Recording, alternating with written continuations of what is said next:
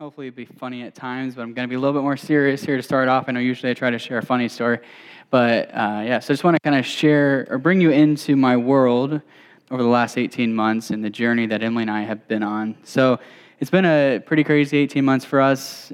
So one thing that Emily and I have both desired eagerly, for me, I can remember even from the time I was really young, desperately desired to be a father, and she's always desired to be a mother. And so something we've always wanted is to have children. Right when we started dating and realized we wanted to get married, we started talking about children, talking about what our kids' names would be, what they would be like, those kind of things. But, we got married when we were 20, so we didn't want to have children right away.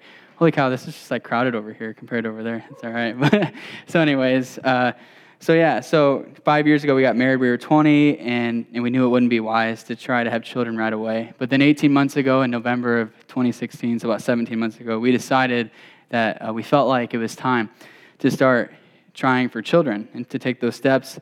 And we knew that there was a chance that it would be difficult because of some health complications we had. So we decided to get it checked out and to see from the doctor, what we need to do to have children. And we realized that it might be a little bit difficult. But then we really felt like from the very beginning, I felt like God spoke clearly to me and said, Daniel, you're not to get help. You're just to trust me and to watch me do it. So that's what I felt like we were supposed to do. So summer 2017 rolls around. It's been about 6 months and nothing's happened. There's no progress. And I'm beginning to get a little bit frustrated with God. Let's just say that. So honestly, last summer was probably one of the darkest times of my life. Not only for that, but also struggling with anxiety, something I've struggled with for my whole life, and was just going through a bout with that. So I can remember in July, I went to a Bethel music concert in Des Moines, and they sang the song Take Courage, that we sang tonight. I can remember just feeling the weight of that song, and maybe tonight you're feeling the weight of that song. There's something going on in your life that is just tough, and you don't know where God's at. You're just like, what is God doing? But then at the beginning of August, I scheduled to preach at a church, and I felt like the Lord wanted me to preach on God's power to do the impossible. So simply put, my sermon was titled God of Power, and I preached on how God can do the impossible. And really, that sermon was just an offering of faith to God to say, you know what? We're not making any progress with this thing, but I'm just going to proclaim what I know is true, and that you're the God that does the impossible. You're the God of miracles. I can remember the first time I ever had heard this song led in worship was Yes and Amen at that church. All your promises are yes and amen. So both these songs tie in with my sermon, although we didn't plan that. But, we're brothers. Me and Derek chooses the songs. So maybe there's some type of wavelength going on there. But anyways, so yes and amen really encouraged me. God's promises are yes and amen. I jumped up there, I preached the message and said, God can do the impossible. And specifically, I was talking about the campus because I was raising money for Chi Alpha. But in my heart, it wasn't really about the campus. It was about, trying to have children. 3 weeks later, it was almost like God responded to my offering of faith, and we were pregnant. We found out we were pregnant right before the launch service. So maybe you came for the first time to Chi Alpha at the very first service this year. 3 hours before that service started, I had found out that after 10 months of praying, God had answered our prayer, and it was one of the most joyful moments of my life. But then a week later, we got the sad news on Wednesday, right after the next Chi Alpha, that Emily was going to miscarry. So just imagine what was going on in my head. We spent all this time praying, and it was like God had answered the prayer, and then all of a sudden it was gone. And it was so confusing. I've never been more confused in my life. I'm still confused about it in some ways, but God's given me more clarity now. But it's almost like I got this present. It was all wrapped up well, and then all of a sudden someone stole the present away before I could open it. And for the next 6 months, really, God took us into a new season. So the first season was kind of this season of be full of faith, believe that God can do the impossible, expect big things, pray that God would do a miracle in your life. That was the first few months. But then these last 6 months were really, not being faith-filled as much as being faithful. So faithful is more when things are not going your way, how do you respond to God? Do you shake your fist at Him? Do you get frustrated with Him? Or do you say, God, I don't get it. It doesn't make any sense to me at all, but I trust you, and I'm going to lean into you and proclaim the truth that you're good, even when my circumstances are not. So we went on this journey, and God just really taught us this idea of being faithful. So that was kind of September to January, and I'll come back to the story, but I can't help but just wonder if you're in here tonight and you're going through one of those two seasons, or so maybe you're in a similar space to what Emily and I were in at the beginning of 2017 and throughout, where God is asking you to raise the lid of your expectations and to believe that he can really do miracles in your life, to really believe that God can come through and do the impossible. Maybe you have really tiny faith and you don't believe that God is actually God and he can do the impossible. I mean, the God we serve, like he literally parted the Red Sea so the Israelites could walk through it. He stopped the sun in the book of Joshua, and the sun stood still so the Israelites could continue to battle throughout the day and so there could be daylight. God is a God of miracles. He's the God of the impossible, and sometimes our expectations are far too small, and we don't actually believe that he's strong enough to save. We don't believe that he is big enough to do miracles. So maybe tonight there's a relationship in your life that's broken. There's bitterness, there's strife in that relationship. And you've thought there's no way that God could heal that relationship. But tonight, I think God wants to change your perspective and to say, yes, I can heal that relationship. Or maybe there's a dream in your heart tonight, but it hasn't come to pass yet, and it's all but died. But tonight, I believe that God's going to call you to believe again. Or maybe, just maybe, there's someone in your family or someone in your friend circle that you've been praying that they would be saved, that they would come to saving knowledge of Jesus Christ, and you've all but given up on them. But I think tonight, God wants you to believe that he could save even those who are furthest from him. So I don't know where you're at, but I believe tonight that God wants to raise the lid of our expectations, all right? But on the other hand, maybe you're here tonight, and it's not really as much about being faith-filled as God's calling you to be faithful. Some things have happened that don't make sense to you. And God is asking you to trust him and to remain steadfast even in the midst of the storm. He's asking you to serve him and to love him despite your circumstances. We don't serve God because of our circumstances, but instead we serve him even despite the unfortunate circumstances in our life. So maybe this last school year there was a family member who died, and you don't understand why God allowed that person to be taken from you so early. And tonight you just need to be reminded that although you don't understand, God is good. Or maybe you've gone through a breakup or something's happened in a relationship that's been broken. And tonight, even though that relationship might not come back together, you need to be reminded that God has good plans for your life. And even if you're not meant to be with that person, he may have someone else for you down the road. Or maybe tonight, things just have not worked out the way that you want them to this point in your life. You're pretty disappointed at this point in your life. And tonight, God wants to remind you that he has plans for you. He has hopes for you. Or maybe you've been trying to pursue a certain path, and it just seems like every time you go down this road, doors get slammed shut in your face. It doesn't matter how hard you try, how hard you work, the doors just keep slamming shut. So no matter where you're at, I believe tonight that God wants us to get a posture that says, even though I don't understand, even though I don't get it, I know you're good, and I know that you have good intentions for my life. I know you have good intentions for my life. That's been something that God's really had to teach me over the last 6 or 7 months, that he has good intentions, that he has good intentions for me. And that's hard to believe at times, especially when you go through something like we went through. But God has good intentions for you. He's not a bad father. He's a good father who wants good things for you. So with this idea of being a people full of faith and also being a people who are faithful, we're going to continue our series in the book of Daniel tonight.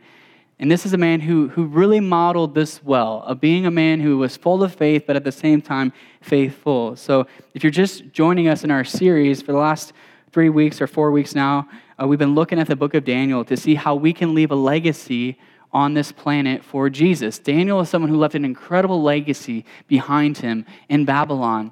And for the last few weeks, we've been taking some lessons from the book to see how we can leave a legacy at you and I, and also leave a legacy as we go from here. So the book of Daniel was written by Daniel in about the 6th century BC, or Daniel lived in the 6th century BC, and it records the events and the visions that he saw during his time of exile. Okay, so Israel was this kingdom in the Old Testament. So the story of the Old Testament is really the story of Israel. It's a people, it's a nation, and they were a kingdom, but then Babylon came in, they took down the kingdom, and then they exiled the Israelites throughout the empire of Babylon. Okay, so that's what kingdoms would do back then. If they took over a country, they would then exile the people so they could not perform a coup and take their country back. So Daniel finds himself in Babylon, in the Babylonian court. He's actually a very exceptional person, we'll see, very skilled, very smart. So he ended up in the Babylonian court and worked very closely with the king. And throughout the book, the kings, there's different kings that he serves under, and they continue to try to get him to bow down to their gods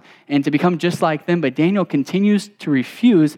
And actually what happens is they're trying to influence Daniel. He kind of flips it on them, and he influences them for Yahweh, which is the God of the Bible, in his name. It's quite incredible, and I think we can take a lot of lessons from it as we're living in what's called a post-Christian society, so similar to Babylon in the sense that the average person does not serve Jesus, and God has called us not to be influenced, but instead to go and influence other people.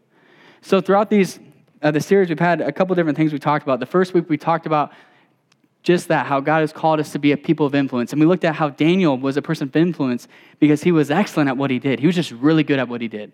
And we saw how Daniel was a person of the Spirit. And when you're a person of the Spirit and you have access to mysteries and you have access to God, people listen to what you say. And also we saw how Daniel was holy. Like he just lived a holy life. And when you live a holy life, it influences other people. And then in week 2, we looked at the story of Shadrach, Meshach, and Abednego, which are Daniel's 3 friends who were also in Babylon, and how they were told to bow down to an idol. And if they didn't, then they were going to be thrown into a furnace. Okay, that doesn't sound good, right? They're thrown into the furnace, though, and they don't die. Like they don't bow down to the idol, they're thrown into the furnace, and then Jesus walks with them through the furnace and saves them, and their faith and their resolve to not conform actually delivers them. And then we saw last week, Pastor Jason did an incredible job. Can we give Jason a clap from last week? That was an incredible job. So last week, Pastor Jason talked about humility, and we looked at King Nebuchadnezzar and his son and how they were just the most prideful kings and how this led to their downfall. And we juxtaposed that with Daniel's humility and saw how if we can be a people of humility, then we can have influence with others. And now tonight, we're going to look at Daniel's in a similar situation to what his friends were in, and he's told to not pray to his God, and if he does, he's going to be thrown into a lion's den. But Daniel refuses to listen to Babylon, and he's thrown into the lion's den, and Daniel's faith delivers him. So tonight, we're going to look at this idea of how each of us can leave a legacy if we decide to be a people who are full of faith. So let's take a look at that tonight. If you have your Bibles, turn with me to Daniel chapter 6. And tonight's message is going to be called A Legacy of Faith. And it's our last message in this series. So as you're turning there, I just want to pray for us. And then we're going to jump into it. Just like the last few weeks, we're just going to read the passage and get some points from the passage. All right. God, we thank you for who you are. We thank you just for your presence here tonight. And God, we pray that this book, that this chapter 6 of Daniel, or perhaps we've read it before and it hasn't stirred our hearts, but God, I pray tonight that the words on the page would jump out into our spirits and that it would cause us to be different, that it would encourage us to be a people who are full of faith and a people who are faithful. God, we love you and we thank you. In Jesus' name, amen. All right, so last week we saw that King Nebuchadnezzar's son, who was then the king, died, all right, and now there's a new king. So this is the third king we've seen in the book of Daniel. Now it's King Darius, and now Babylon has been taken over by Persia. So now Daniel's been through 3 kings and 2 empires. It's quite incredible. So let's read and see what happens here in verse 1. It says, "It pleased Darius to set over the kingdom 120 satraps to be throughout the whole kingdom, and over them 3 high officials, of whom Daniel was one." So Daniel was one of the highest officials, "to whom these satraps should give an account, so that the king might not suffer any loss." So the king had appointed overseers of his people to protect from uprisings and to make sure that he wouldn't have any losses in his kingdom. And Daniel was one of those people because he was above reproach and he would do a good job. So let's read in verse 3. "Then this Daniel became distinguished above all the other high officials and satraps, because an excellent spirit was within him, and the king planned to set him over the whole kingdom. Then the high officials and the satraps sought to find a ground for complaint against Daniel with regard to the kingdom, but they could find no ground for complaint or any fault because he was faithful. Because he was faithful. Get that tonight. Because he was faithful and no error or fault was found in him. Then these men said, 'We shall not find any ground for complaint against this Daniel unless,' there's one way you can find a ground of complaint, unless we find it in connection with the law of his God." So they knew that there was no way that Daniel was going to disobey the law of their kingdom unless it conflicted with the law of his God. So they knew the only way that Daniel would disobey the law of the land was if he had to disobey it so he could be obedient to God. That's the only way you could get Daniel. I hope that could be us in this place, that each of us would be so faithful that the only way we disobey the laws of our land is if it conflicts with the law of our God. That's who Daniel was. So the first thing we're going to find tonight in this passage is if we want to leave a legacy of faith, we have to be faithful. We have to be trustworthy. As we've seen throughout this series, Daniel was an exceptional man. He wasn't just like any other man. This man lived a holy life. He did everything with excellence. He followed the leading of the Holy Spirit, and he operated in profound humility. It's really tough to find something wrong with this guy. And here at the beginning of chapter 6, we see that Daniel's influence had grown through 3 kings and 2 kingdoms. His influence continued to grow. And in verse 3, it says that he became distinguished above all the other high officials because an excellent spirit was within him. He was elevated in leadership because he did things with excellence, and he had a great spirit about him. Have you met someone who just has a great spirit about them? You're just like, I like that person. I want to be around that person. They're so encouraging. They have a great spirit about them. That was Daniel, very positive, I bet. Just a very good guy to be around. In verse 4, it says that the other officials sought to find grounds to complain about them, but they couldn't find anything because he was so faithful both to the law of the land and to the law of his God. They could not find fault with him. And again, the only way they could find an accusation is if they could get him to have to disobey the law of the land so he could obey the law of God. So with that said, if we want to be a people in this space to leave a legacy of faith on our campus and in our lives, we have to be like Daniel in the sense that we're faithful, that we're a people who are trustworthy, a people who do what they say they will do. And being faithful has multiple elements to it. There's so much to it, but I think a few things I can draw from it just to apply it to your life. Says one thing about being faithful is you're reliable. Like when you say, hey, I'm going to do this, then you do it. Like you don't just say things and then not do it, but you keep your word. You're reliable to do what you say you will do. Daniel was so reliable, the king could trust him with the whole kingdom because he knew that Daniel would take care of it. Daniel would do his best. So for you as college students, being reliable means that when you say you're going to do something, you do it. And people can trust you or trust your word, and they trust that you'll do your best. So this applies to doing your schoolwork well. Do your homework. Do a good job at your job. Like, don't complain about your boss, but be faithful there, even if your boss is a butt. Be good. Be faithful to your boss. Don't talk bad about him or her, but be faithful to your boss. Keep your word to your friends. Don't gossip about your friends. Don't hear something from one friend and then go give it to the other. Be faithful. Be reliable. Be committed to your faith community. And I know I'm biased, but I want you to be faithful here, to be here every week, to be a part of the community. That's part of being reliable. So that's one aspect, but another aspect is trusting God enough to obey him. So disobedience is always linked to a lack of trust that God is good. Because the reason we disobey is we think that God is hiding something from us. We think if we disobey God, then we'll find more happiness in that space. But God is good, his commands are good, and he gives us rules or laws to live by because he wants what's best for us. When we get to this space where we're faithful and we obey God's commands, in this space we'll have joy and we'll flourish. But every time we distrust that God is good, then we start to disobey because we think we can find something better outside of his commands. So that's the second part. You know, John 10:10 says this, the thief only comes to steal, kill, and destroy.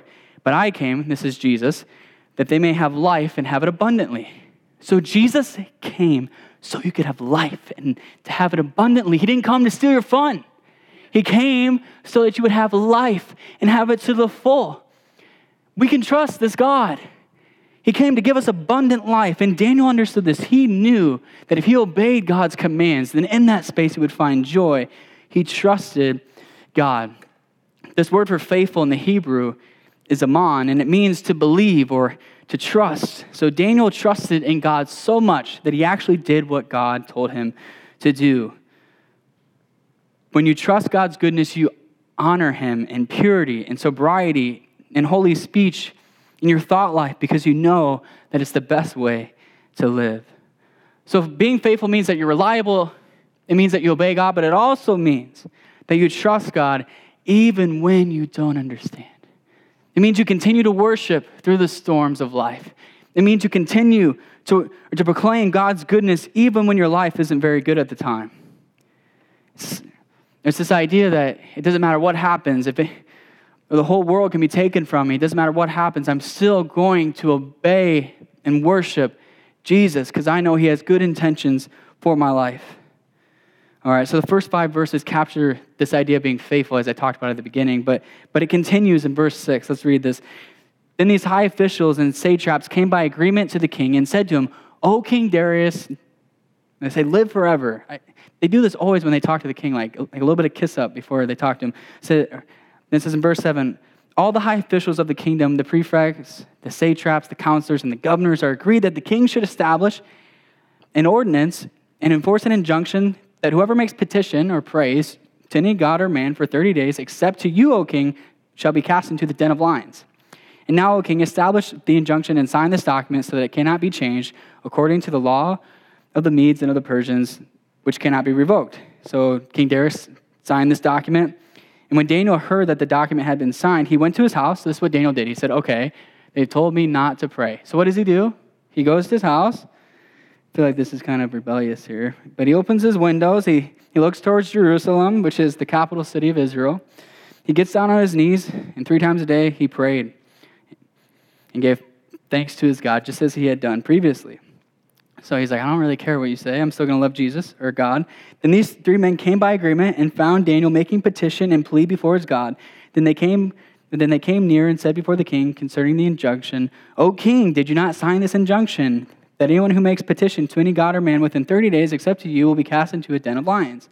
The king answered and said, "This thing stands fast according to the law, which cannot be revoked." Verse 13, then they answered and they said before the king, "Daniel, who is one of the exiles from Judah, pays no attention to you, O king, or to the injunction that you have signed, but instead he makes his petition 3 times a day." So with all that said, that's a lot of scripture. If we want to leave a legacy of faith, we must fear God over man. So these officials tried to entrap Daniel. They tried to get him in a rock and a hard place. They tried to get him to disobey the law. You can't help but see the similarities between Daniel's story and the story we read 2 weeks ago of Shadrach, Meshach, and Abednego, where the king was trying to force them to worship their God, and then they were thrown into the fiery furnace. Both of them, it says, both of these groups, Daniel and his friends, both just paid no attention to the king. They're like, I don't really care what you say. I'm still going to love my God. I love how when they were faced with life-threatening situations, they pressed in more and they said, I'm going to obey God because God is good and God will deliver me. And even if he doesn't deliver me, I still know he's good and I'm still going to obey him. So Daniel's decision to do this leads us to another important aspect of our faith, and that's to fear God over man. The fear of man is the cause of so many sins, a multitude of sins. It causes us to waver in our commitment to God. It causes us to not do what God has called us to do. It causes us to not be who God has called us to be. And it causes us to conform to this world and to what our friends are doing. So we need to get such a love and such an awe and fear for God that no matter what the world tells us to do or threaten us with, we refuse to let up in our faith. So what's the cure for the fear of man? Well, it's a love for God. 1 John 4:18 says this, there is no fear in love, but perfect love casts out fear. For fear has to do with punishment, and whoever fears has not been perfected in love. So if you're struggling with fear of man tonight, which I'm in that boat, I struggle with that. If you're struggling with that tonight, then you need to understand that God is for you, that God loves you. And as you allow that truth, that God loves you, that God is for you, and if God is for you, then who can be against you?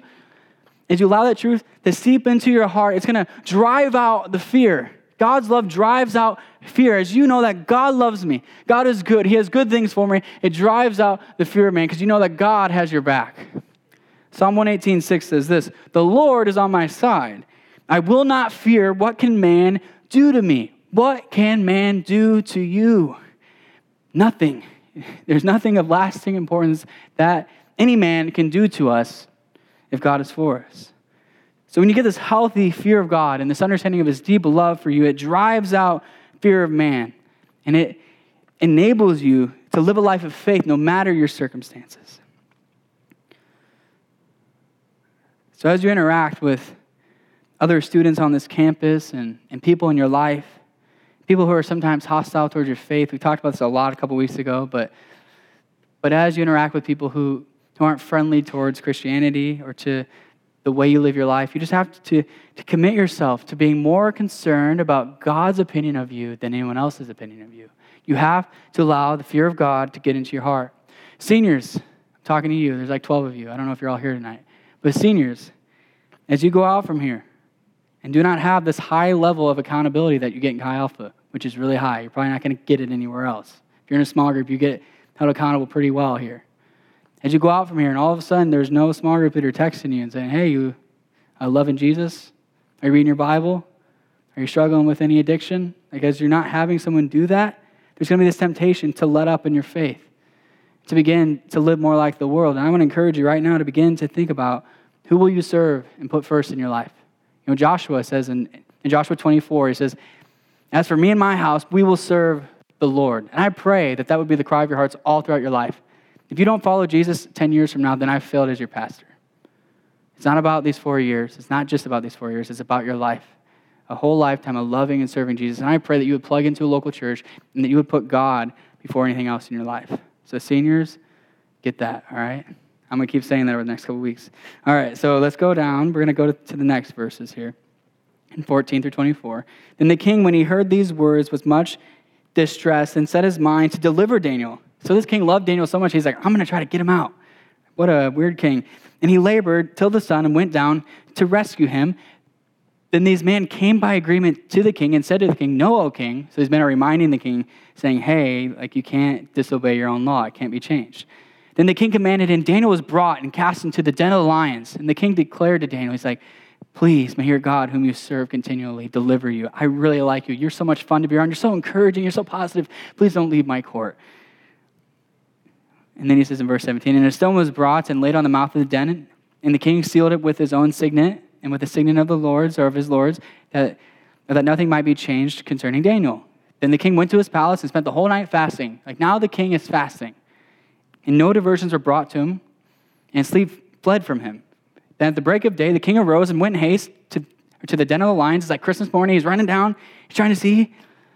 And as he came near to the den where Daniel was, he cried out in a tone of anguish. The king declared to Daniel, O Daniel, servant of the living God, has your God, whom you serve continually, been able to deliver you from the lions? Then Daniel said to the king, O king, live forever. I feel like he's smirking when he says this. He says, my God sent his angel and shut the lions' mouths, and they have not harmed me. Like they've just been cuddling with me this whole time.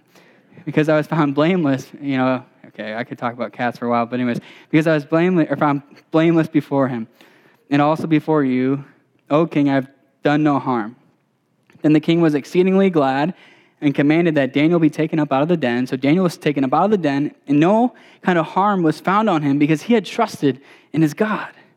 And the king commanded, and those men who had maliciously accused Daniel were brought and cast into the den of lions. This part's kind of graphic. They, their children, and their wives, and before they reached the bottom of the den, the lions overpowered them and broke all their bones in pieces. Okay, if you're like, whoa, what's going on here? I just want you to know, the king did this, not God, all right? So this is Persia's king doing this. But anyways, the third point is this.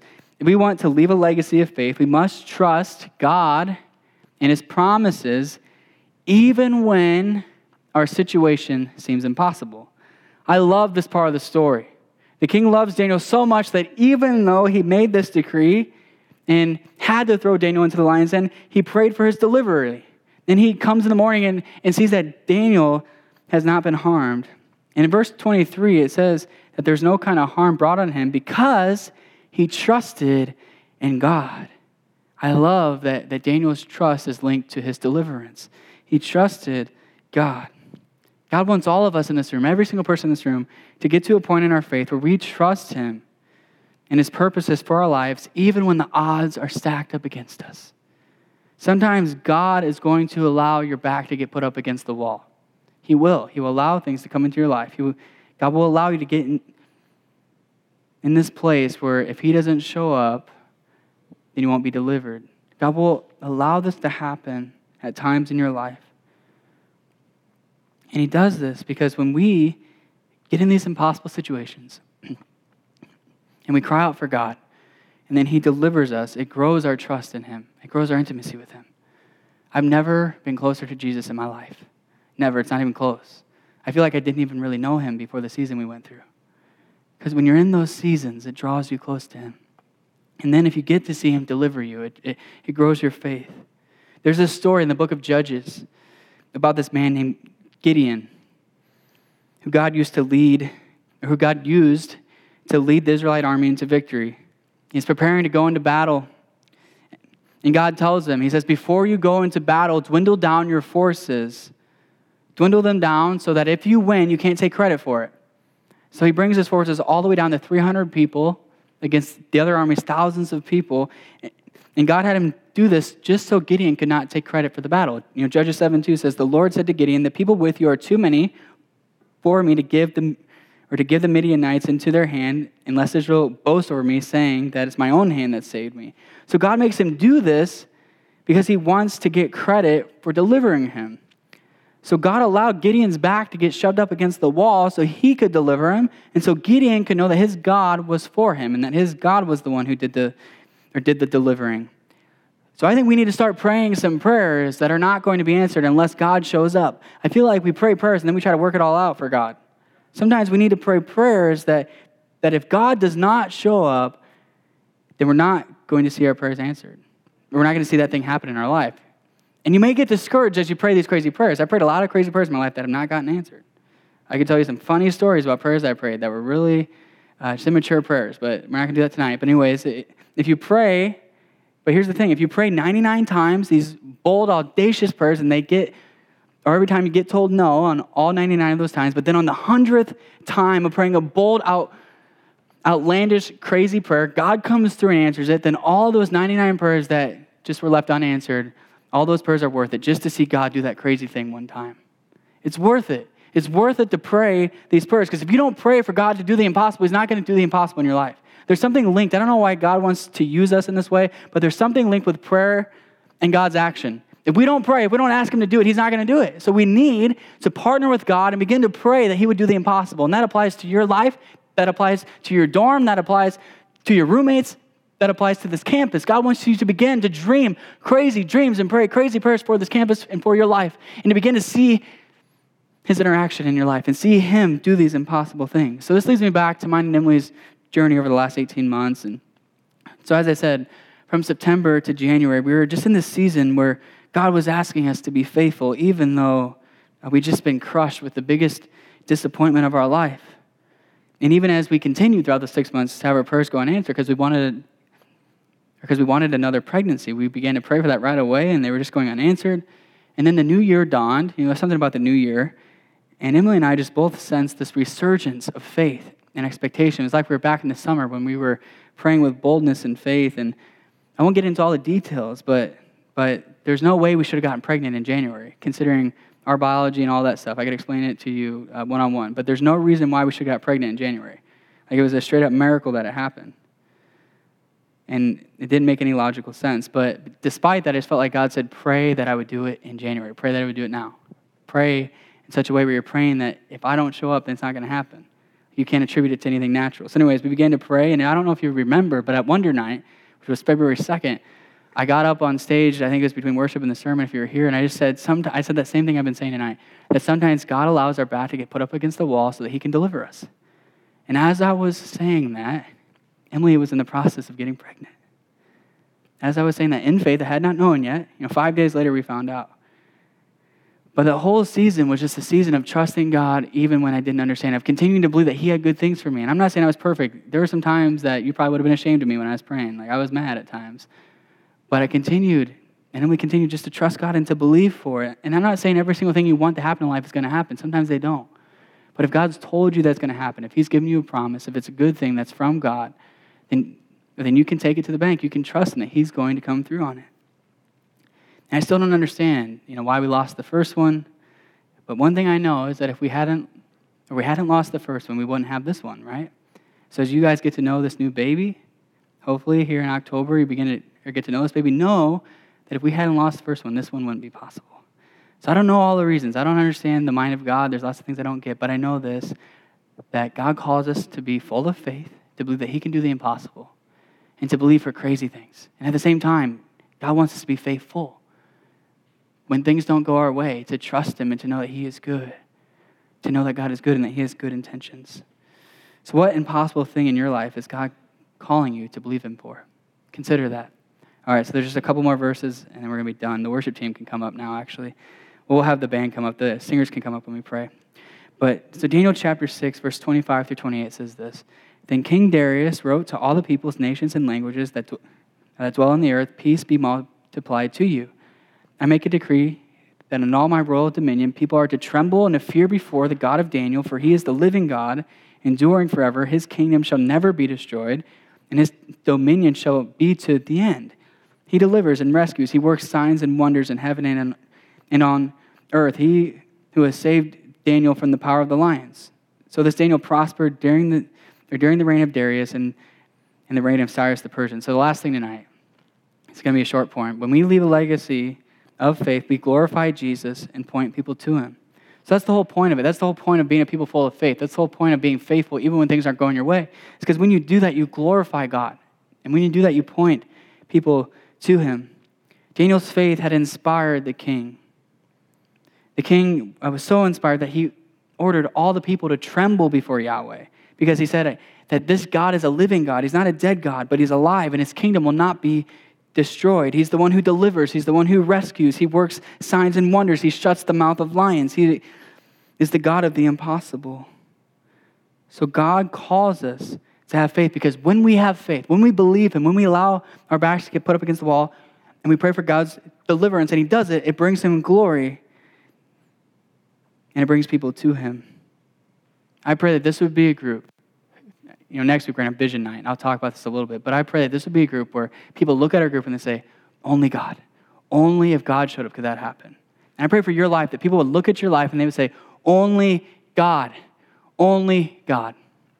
And that they would be drawn to him through your lives. So if we want to see God glorified in our lives and on the campus, we have to begin asking him to do these impossible things. We have to begin to ask God. All right, now I'm going to get specific, so get ready. We have to begin to ask God to empower us to reach our floors. There are people on your floor who are so far from Jesus, and you believe that they could never be saved. If you're truly honest, you don't believe that they could ever come to salvation. And tonight, God wants you to get your hopes up and to begin to believe that he could reach those people. God wants you to begin to pray for each person in your floor by name each night before you go to bed and say, God, I pray that you would show up in their lives, and then watch him do it. God wants us to begin to ask him to heal people more often. I believe we need to see more divine healing in our ministry. We need to see more divine healing on our campus. God wants to ask us to begin to pray for people to be healed. God wants us to boldly ask him to empower us to grow our ministry and to have influence in hard-to-reach pockets of our university. There are some pockets of our university that you don't want to get close to at all because they're scary. But God wants to call you to believe that he could reach people even from those hard-to-reach pockets. So with that said, we have to start dreaming bigger dreams. We have to start praying bolder prayers. We have to start believing that God is actually God and not just some little religion we follow and some book we read and we live a better life, but instead he's living and he can do the impossible in our lives. But remember, as we pray these bold prayers, God may not answer all of them. And even if he doesn't answer them, we still need to submit ourselves to God's will and to believe that he's good and to be faithful. So with that said tonight, the main idea is this. If we want to leave a legacy for Jesus, we have to have faith that believes that God is able to do the impossible and a faith that trusts him no matter our circumstances, no matter what happens. So I want to take a few moments here at the end to consider the implications of this idea. So tonight, maybe you came in here and you can relate with the season that Emily and I went through this last year, where God's asking you to believe for the impossible. There are some impossible situations in your life, and God's asking you to have faith and to believe that he wants to do great things in your life. Do you believe that God wants to do great things in your life? Do you believe that? God wants you to begin believing that tonight. Or maybe God wants you to begin to pray for the healing of a family member or a friend, or to pray for the salvation of a difficult person. Or maybe God wants you to begin to invite people on your floor to small group. Or maybe you've asked to be baptized in the Holy Spirit and he hasn't done it yet, and God wants you to believe that he wants to do it. Or maybe you can relate more with the season that Emily and I went through more recently, where God asks us to be faithful and to trust him despite the difficulty of our season and our lack of understanding. Maybe some things happened that just don't make sense. And God's asking you to trust him despite the fact that it doesn't make any sense. Like as much as you search the mind of God, you search his heart, let's be honest, there's some things in this world that make no sense at all. There's no way to explain it. There's no cute little Christian phrase to give, like God won't give you anything more than you can handle or something like that. Or everything happens for a reason. There's no phrase that can make any sense of it. And tonight, God's not asking you to figure it out. That's the thing, I struggle, I'm a preacher. I'm a teacher of the word, and I believe that I need to figure everything out in this world. Like, why does this happen? Why does this happen? And sometimes God calls us into this space called mystery, where we submit ourselves to the fact that God is mysterious, that he's high above us, and we don't understand everything. And in that space, we say, God, I don't get you. Like, I don't even understand what you're trying to do, but I trust you. And I trust you're good. And the reason I know that you're good is because, God, you sent your own son, Jesus Christ, to die on the cross for my sins. And if you would do that, if you, the King of glory, the King of all kings, would send his own son to die a bloody death for my salvation, I'm so filthy. If you would do that, then you must be good. So tonight, maybe you came in this room and you don't have a relationship with God, and you don't know Jesus Christ, and you don't even understand the things of the world. You don't get it all, but tonight you're compelled by the fact that God would send his own son, Jesus, to die on the cross for your sins. At the same time that you were unlovely, at the same time that you were so sinful and flawed, God said, even though you're so flawed, I love you more than you could ever dream, and I'm going to give my life for you. And tonight, God's asking you to have faith. This idea of faith. In Hebrews 11, it says, without faith, it's impossible to please God. And God's asking you tonight to have faith that trusts him and that trusts in the sacrifice of Christ. It says, I don't get everything, but I trust that you died for me and that you love me, and I want to be your friend. I want to be your follower. So maybe tonight, God's going to just waken up your heart and draw you into a relationship. Maybe that's where you're at tonight. So if you could all stand with me, we're going to close here, and the singers can come up. So with that said, I just want to kind of, tie a bow on our series. When we started this series, we just asked this question as seniors are about to leave us, which I'm really, really sad about. I don't want to think about 2 weeks from now. But as we think about that, we're asking the question, what does it look like to leave a legacy for Jesus? And we talked about how we can leave a legacy for him when we are a person of influence. Like when we do things really well.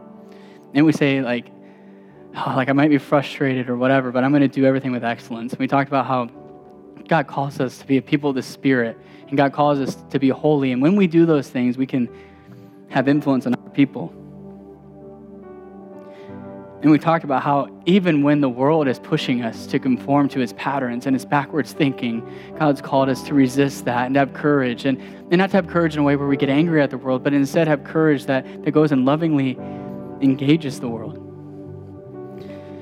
And then last week we talked about how God calls us to be a humble people.